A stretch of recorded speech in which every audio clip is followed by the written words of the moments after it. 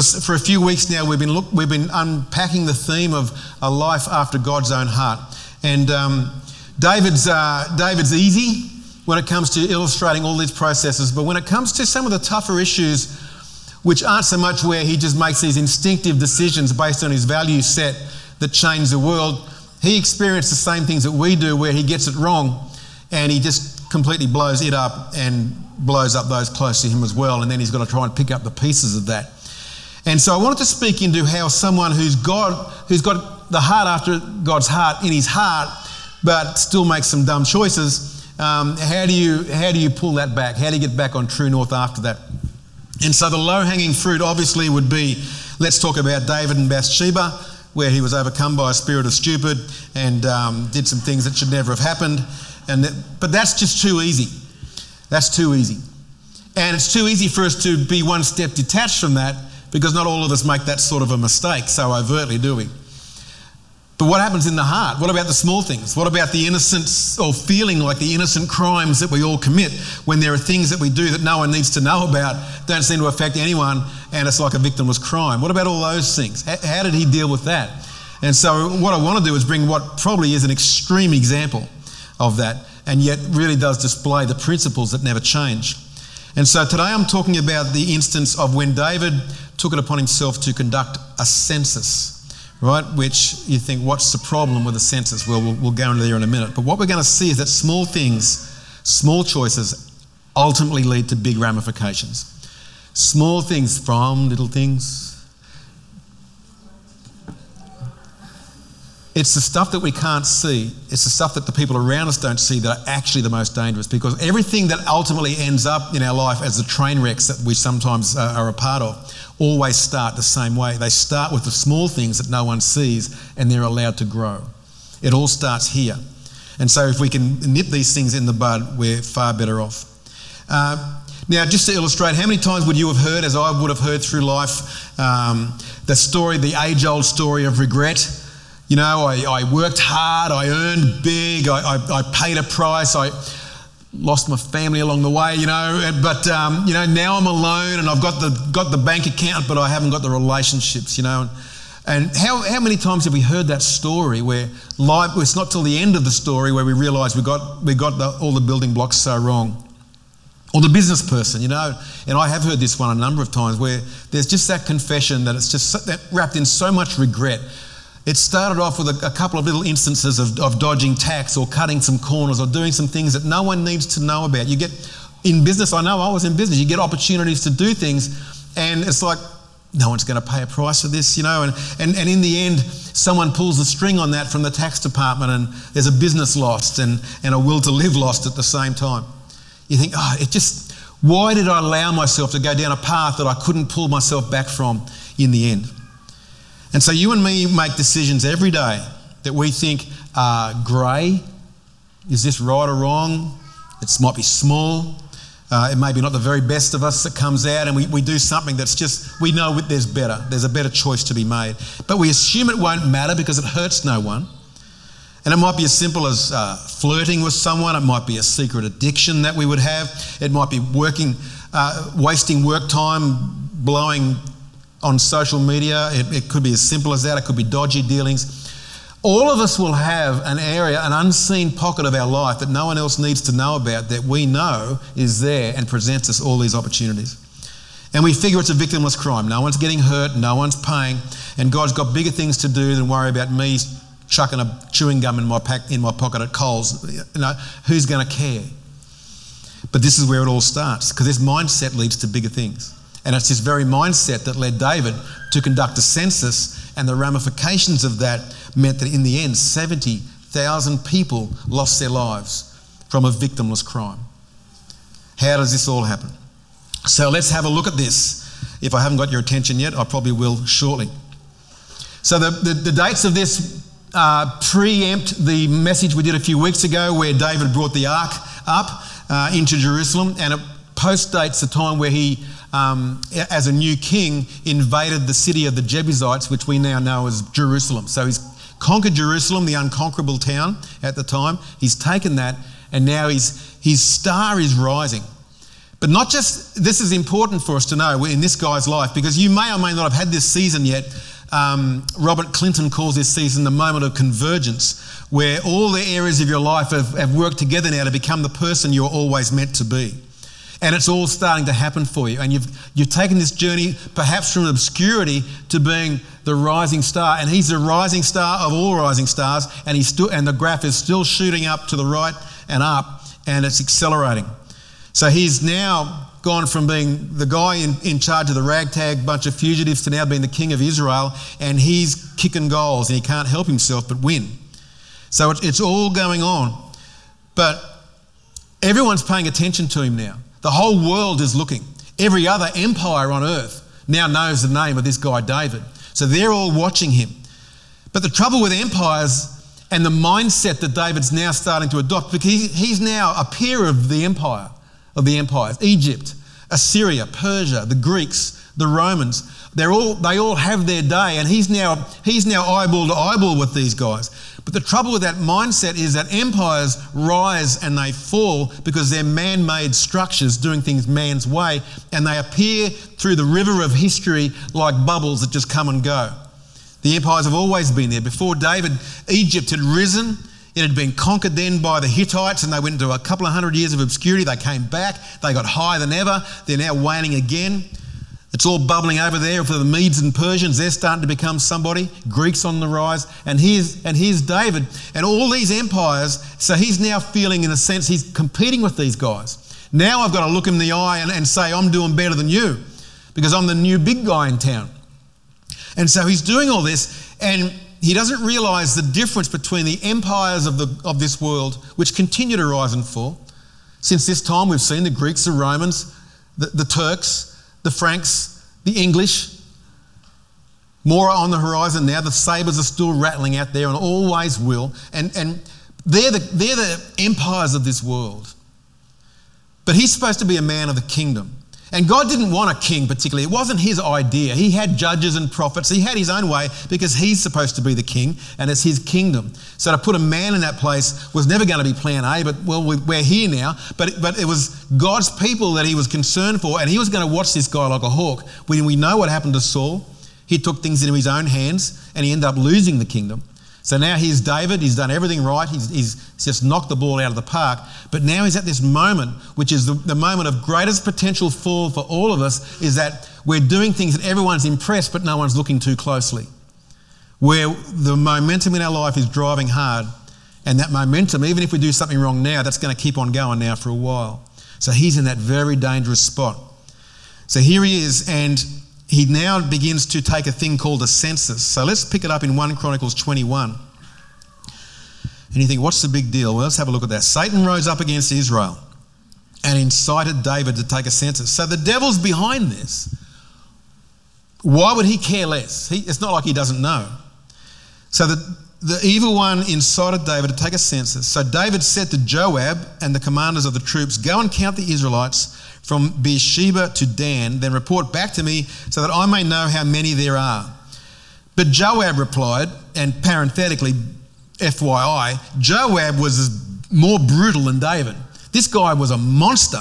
If you look at the history of what he's done, and he's just not long killed Abner, the guy that should have had the role that he's now got. So Joab's not really a man of God. He's not a sensitive, woke, that prayerful sort of character.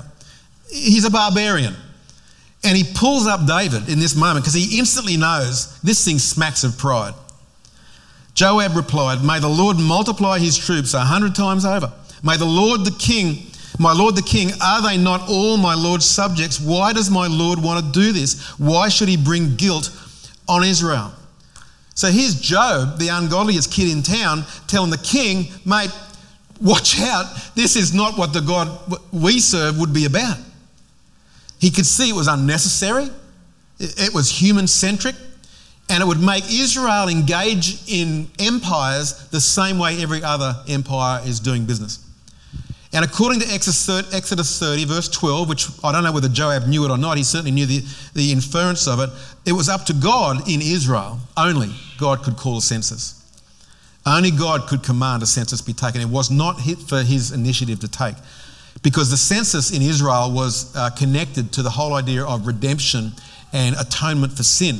So the census were taken so that they knew how much sacrifice had to be made to atone the nation. That was the only reason Israel would take a census. David's taken one to look at his peers.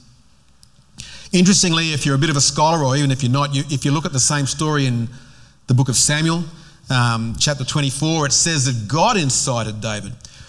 Convenient for all the atheists out there who want to say, look at how much the Bible contradicts itself.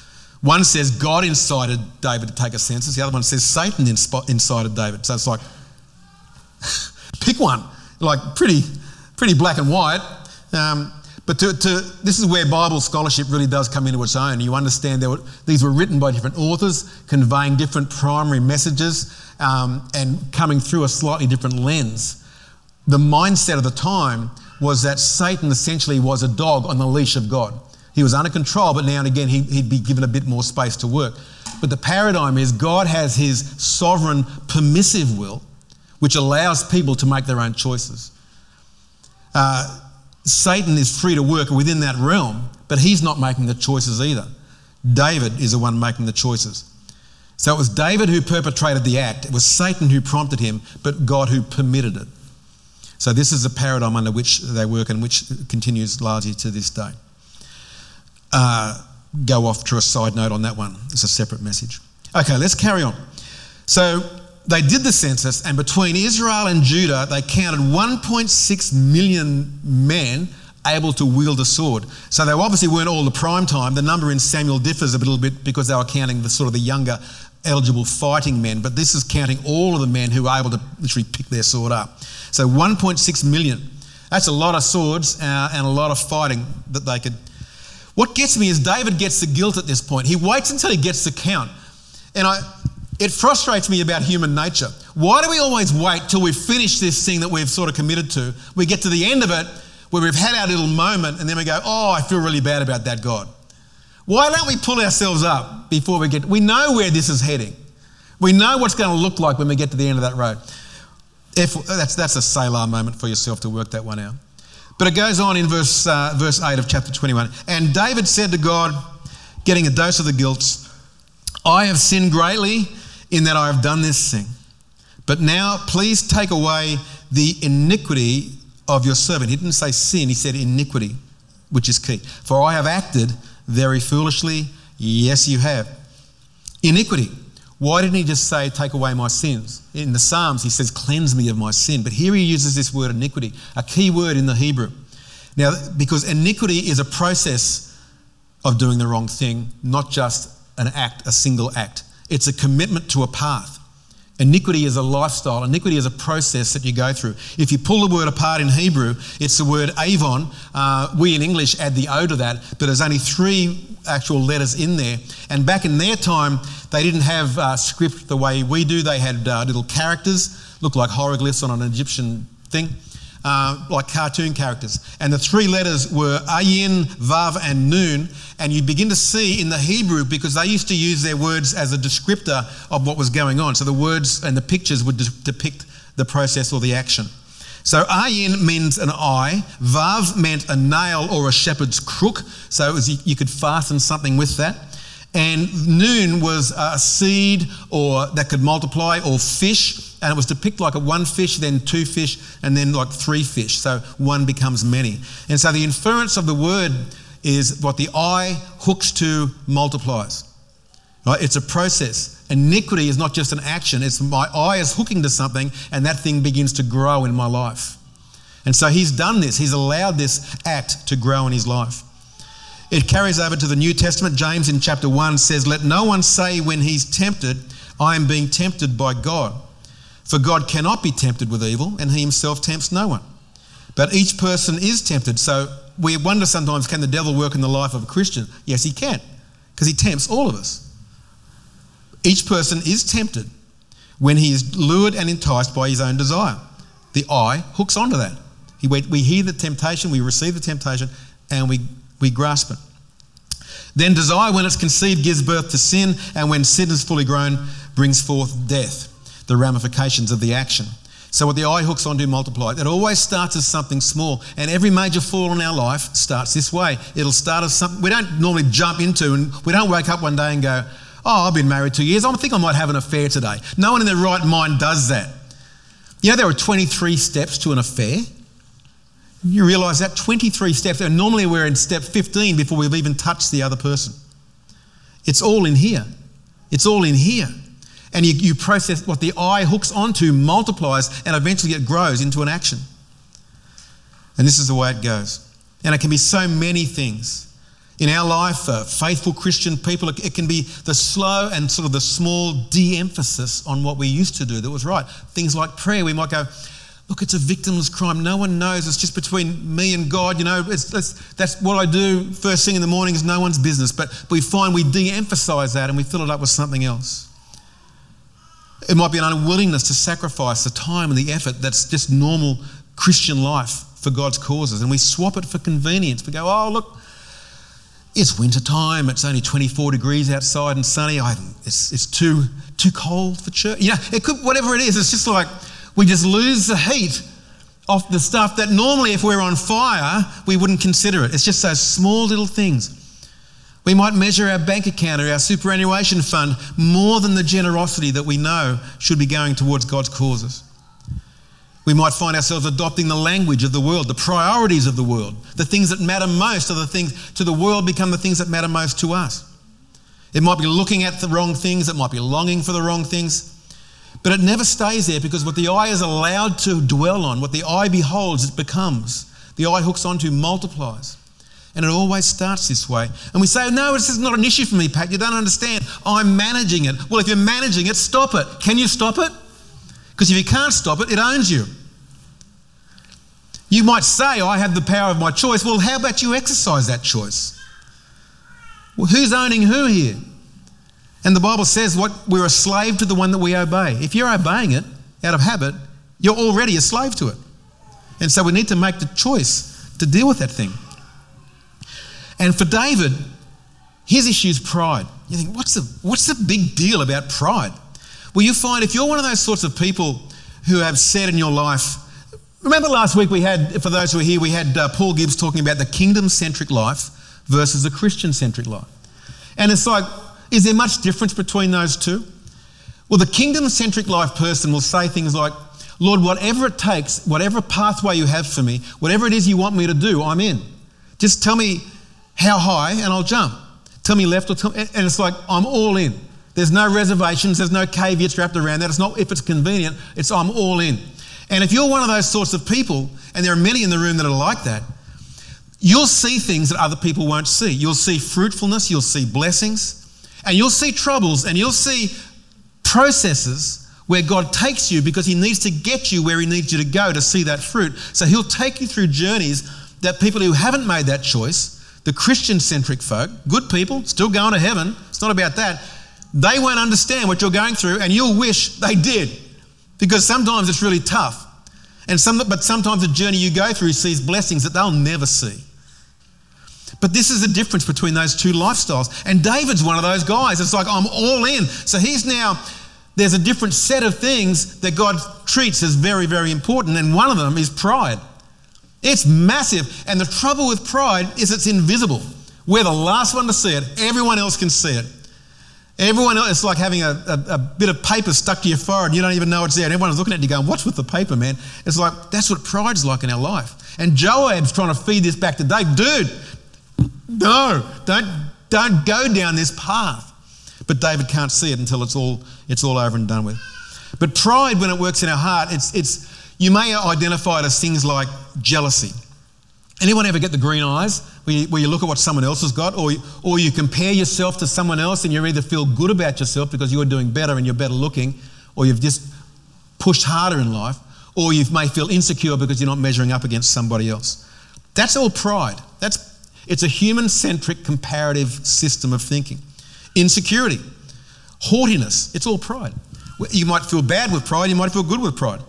But it's one of those unseen sins that God will actually take the initiative to deal with if we don't deal with it ourselves. And it's a whole series of messages on its own. But 1 Peter 5:5 sums it up. Clothe yourselves with humility. In other words, make the choice, because your heart will never on its own choose to do this. We need to clothe ourselves with the character of humility. We need to do what humility requires, because the human heart tends to lean into pride. Clothe yourself with humility toward one another, for God opposes the proud but gives grace to the humble. It's God's hand will actually come against those who harbour this thing called pride. And you can choose to deal with it yourself, which is by far the better path. Or in the end, if you prayed that prayer of I'm all in, God will, for your sake and the sake of the world, deal with it in you. And take it from me, who's been down that second path, you don't want to go there. If there's any way to avoid it, just deal with it. Heads up. All right, 1 Chronicles 21:16, it goes on. David finally realises he needs to do something. And David lifted his eyes and saw the angel of the Lord standing between earth and heaven, and in his hand was a drawn sword. And this wasn't a decorative sword, this was a sword of death and plague. And it was stretched out over Jerusalem. So this is a big honking angel. This isn't Michael Landon in one of our American sort of sitcoms with wings behind his back. This guy you fear and shake when you see them. That's why the first thing they always say normally is don't be afraid. It's like, but dude, these are big, monstrous, powerful, imbued with the glory and the power of God. And this one's been given permission to judge. And he's taken down 70,000 people in a plague. God came to David and said, how do you want to pay for this, mate? You've got 3 ways to do it. You know, you can be cast out of your city and pursued by man. You can have this or that. And David's just gone, look, even in my worst day, I'd rather be under the hand of God than be subject to crummy men and what they might do to me. So whatever it is you'll do, you'll do. And so it was a plague, and 70,000 people had already died. And this angel who was doing that, let's not sidetrack down the how can this happen thing. How can a good God allow this to happen? It's a different paradigm, it's a different revelation, it's a different covenant. But he stops at this threshing floor. And that's where they separate the wheat from the chaff. And in Scripture, often the threshing floor is a moment of judgment. It's a moment of separating who's in, who's out, who's right, who's wrong. It's judgment time, threshing floor. And the angel stops there, and Jerusalem's just there, and he's like that. It's a coming. And David sees that, and he's completely shaken. So it says, I've already read that one, haven't I? And David lifted his eyes, saw the angel. So he decides to get the crew in. So guys, we need to be praying, we need to be repenting. And he gets all his prime team together, and they do that. And they come to this threshing floor, and they realise that's a place where we've got to build an altar for God to remind us about all this stuff. So the threshing floor is owned by a fellow called Ornan. He, if you read the passage, he sees the angel too. Whoa! He's a bit too close for comfort. He could probably clean his shoe, from down there. Then he sees David, the king. This is the guy. Now he's like, I'm out. Like, get me out of this, whatever this is way above my pay grade. I'll give you the threshing floor. I'll give you some cows, you can burn them. I'll give you my house, burn that. Where's my sons? You can have them as well. It's like, just get me out of here. This thing's too big for me. He just wants to get this thing over with. And we reflect for a moment the reaction of this guy, and we realise that this journey that we take of this unseen sin that's now developed into something else, if only it was just us that got affected. If only once we get to the point where we want to repent, it's just us and can still remain hidden. But quite often, if we've allowed it to go that far, this becomes a public thing. And we realise that these actions that I've taken that began in such a grey area, unseen area, now have affected so many people.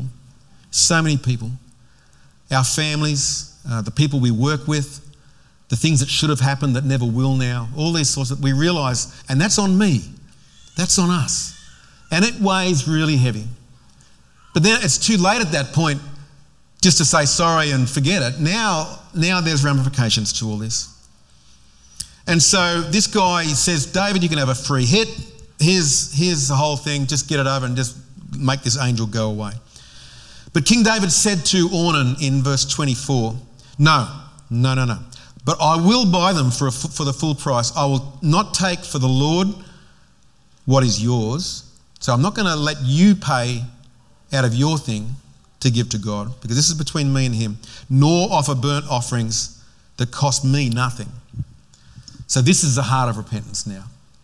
Everything's bad, it's all a bust, but his heart, after God's own heart, comes out, and this is what it begins to look like. If there's a price to pay, I'm not making you pay for it.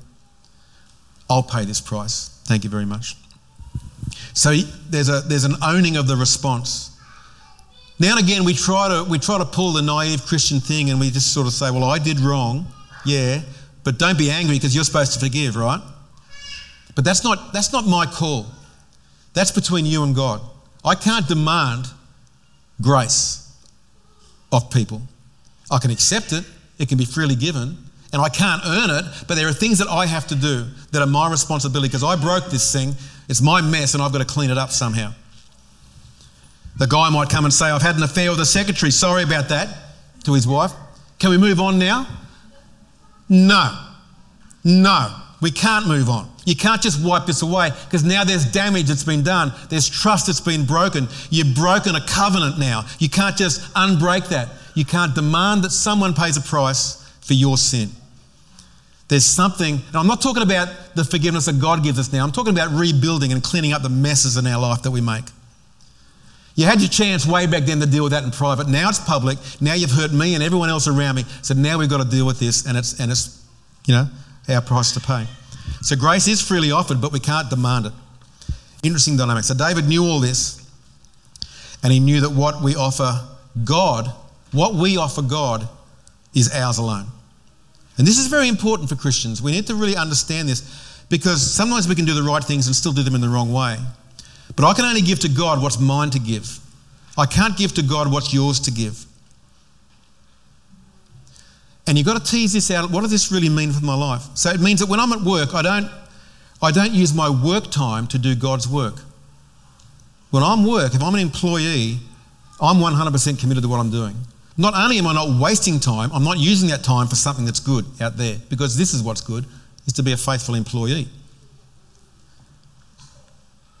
If I'm in business, and you get life is different when you're in business. Your financial things work differently. You're not paid a paycheck and all these sorts of things. But sometimes in business we can say, I'll give to God whatever's tax deductible, because it comes off the top line, doesn't it? And my tax is doing it. But if I've got to pay tax on it, I'm not doing that.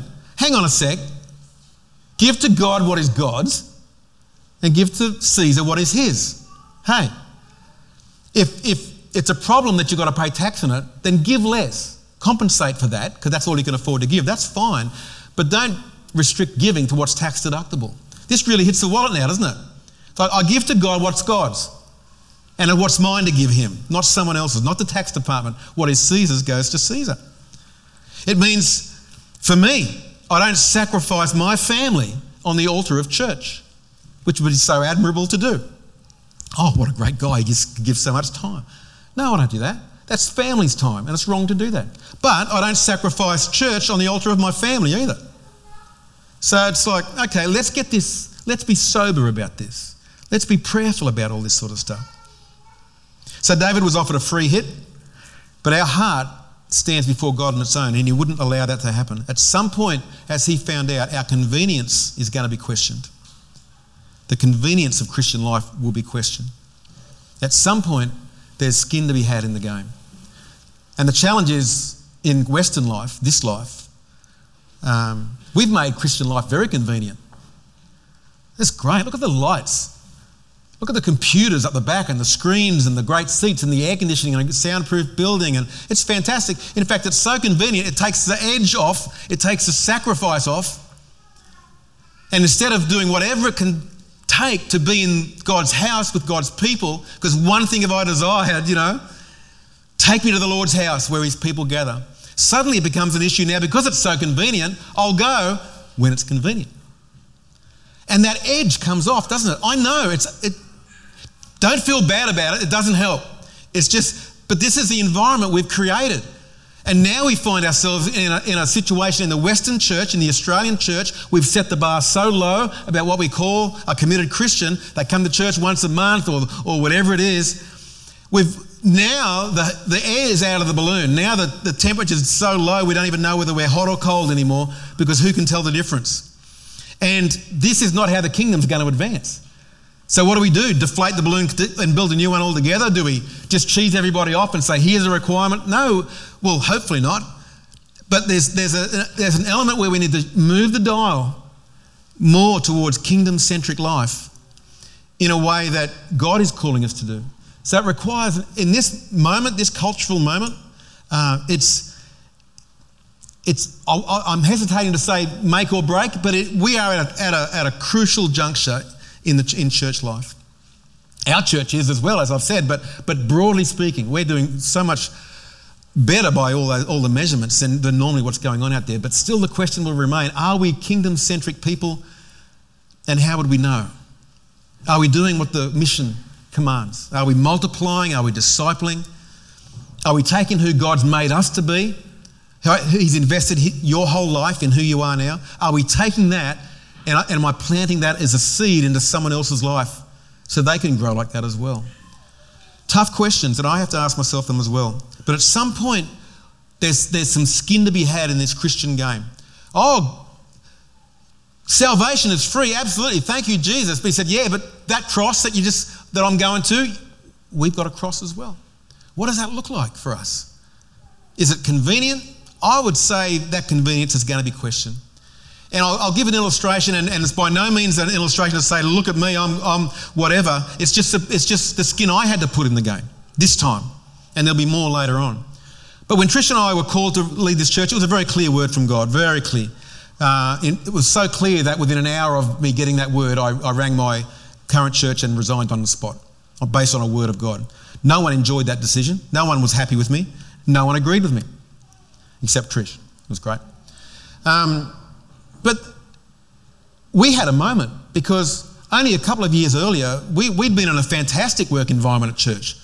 Best environment ever. There was 25 staff. I could do what I wanted to do. There was no pressure. It was easy street. And then the Lord called us up to the far northern end of Brisbane, as far away as we could possibly go, and still stay with water turned on and power. So we're sort of up there. This is where God's called us to be. And so we sold our house. We sold it in a bit of a rush, and we didn't do too well on it because for us, you got to have skin in the game. You can't just say, I'm a pastor, I'll be there for a few years and then I'll go take a better offer. It's all in or it's nothing, right? So we're not going to rent our house out and rent up there. We're going to buy up there. So we sold our house, didn't do too well on that, did pretty badly to be honest, but we were moving to a cheaper area so we could do okay. So we bought a house, as we do, a fixer-upper, and so I fixed her upper. I invested a couple of years in doing the place up and all the stuff. Then God, what was he thinking, and why couldn't he tell me 2 years earlier he's going to call me back here? I could have kept this beautiful house. There was a cracker up at Cinnamon Park, top of the hill, beautiful spot. That market had boomed, and where I'd gone hadn't done anything. There was no boom, it was more like a puff. It hadn't done anything, right? So now I'm priced out of the market. Now we're coming back, and it's like, Trish and I had a moment.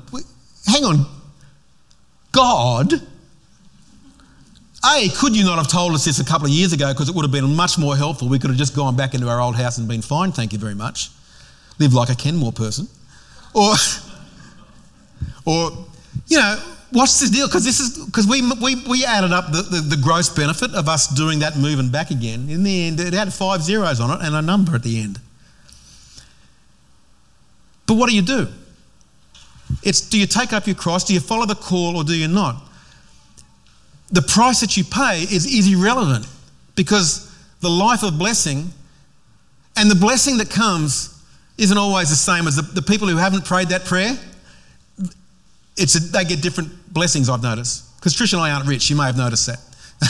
But the blessings are different. But you're the blessing. You. This wouldn't have happened if we hadn't have done that. How do I put a value on what God's done in your life, in this church? And those of us who are committed and the kids that are growing up. You'd pay any price for that. I feel stupid even mentioning it. But we've got to understand that this is leadership. Leadership is servanthood. Leadership is just, I'm all in or I can't fake this thing. I can't ask people to do what I won't do. I can't ask you to do 4 or 6 hours a week volunteering for the church. If I just give to the church, what are my staff hours? 37 and a half hours a week. How are we going to build a church on that? No, I've got to give at least as much as you, maybe twice as much. Otherwise, I can't get up and talk about it. It's credibility in the kingdom, isn't it? At some point, our convenience in life is going to be questioned, and questioned hard. And if it hurts too much, we've got to question why it hurts too much. So he only gave what he alone could give. But it goes further. He says, I won't offer that which costs me nothing, because nothing of significance comes without sacrifice. So I'm not talking about earning God's blessing here. We don't earn blessing. But a pure heart makes room for blessing. It's like I'm getting all this little stuff out of my life, so I've got room for it. You can have the blessing that comes from your hard work and your pushing and your all the stuff. You can have that blessing. That's the world's blessing. And the world will bless your hard work. The world will bless your intelligence and your ambition. The world will do that. But what man makes, man maintains. What God makes bears incredible fruit and will last for eternity. And you've got to choose, what do I want? What does blessing look like for me? Abraham was tested on this. To be the father of nations, he was tested on his son. Sort of man-made fruit, if you could put it that way. God didn't need Isaac to be offered for a sacrifice. He wasn't interested in a dead boy on an altar. He didn't care about any of that stuff, but he was very interested in Abraham's heart. Do you have the heart that can steward the blessing of the magnitude that I have for you? Because you need to clear that heart out so you can fit it in. It's fascinating. And so many times I hear stories that are something like, God prompted me to clean up a few little areas of my life. And this is what it looks like when we deal with it, we take the initiative. God prompted me to fix this. No one knew about it, but I did all these little things. Suddenly, all this blessing comes into my life that I couldn't have made this stuff up. Where all these doors are, all this stuff's coming in. Or I chose to put God first and amazing doors opened that would never open before. But to experience the fullness of that blessing, that type of blessing, God's blessing, we need to give him the fullness of our life. You haven't earned it, you've made room for it. Very different mindset. And what we find is that, generally speaking, the area in which you have faith is the area that attracts the blessing. It's fascinating how this works. Because faith, the life of faith, makes room for blessing. It doesn't earn it, it makes room for it. So if you're looking for career advancement, if that's the thing that you need the most, then what do? You clear out all the mess. You stop grumbling about the life that you haven't got, and you give all that you have to the faithfully serving in the place where God's got you. If you want to start enjoying church life, if you're sick of my preaching and you're sick of anything like that, you know how you get that fruit back in your life? You commit yourself to it deeply. It's a fascinating principle. Need financial blessing? Continue to trust God with the small amount of finances that you have, and show him how faithful you are with a little, so he can say, you're faithful, I'm going to give you a lot more. This is the principle. We're faithful, we invest in what we have so he can give us more. If someone's ruining your life, you know how you just have those personalities that just drive you crazy. You think, God, just get rid of them out of my life. They're a boat anchor, or they're a frustration to me. And he says, hang on, well, that person's probably growing you into something, but why don't you invest, rather than me getting him out of the way, why don't you invest in blessing them? Why don't you listen to them? Why don't you walk in their shoes? Why don't you try and understand why they are the way they are? Maybe it's your fault for ticking them off. Who knows? But then we find that we invest in that way that God blesses, because it opens up a blessing that we could never manufacture on our own. So as the band comes up, we need to process this, and this is another one of those things that's between you and God. We're all dealing with different stuff. But it might just well be time to address the small and hidden things in your life. Do it privately before it needs to go to the next level. Take this as a preemptive strike. I took plan B, for those who are wanting to know, when it comes to pride. I didn't know this stuff. And I kept pushing with all the strength and all the ambition and all the creativity that Haggerty had, and all the king's men couldn't save me from what happened next. I needed to go through that. I needed to be humbled, because God opposes the proud. Deal with things privately. If the Lord's prompting you now to just clean up some areas of your life, it might be what you're looking at on a computer, it might be your finances, it might be your heart longing for what's not yours to long for. Make a choice now of faith that says, I'm going to clear that stuff out of my life because I want God's blessing, not the blessing that sin can produce. Let's pray. Father, we rely on you. You are always good. And even though sometimes, as Hebrews says, you discipline those that you love, you do it for a purpose. because the fruitfulness that awaits at the end of that path is more than we can understand. Lord, I pray that you would take away our empires, our need to do things the world's way and look successful like the world would tell us we need to, and to get to that path, do what the world tells us we need to do. Lord, we want to be kingdom-centric. You are the King. And so, Father, show us if there's an area in our life that we need to clean up and dust away. We want your blessing. And Lord, give us the joy, give us the faith and the freedom to know it's as simple as that, right here, right now. It may well be as simple as making that choice.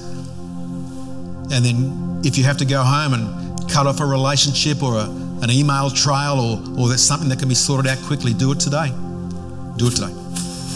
And start Monday as a clean vessel.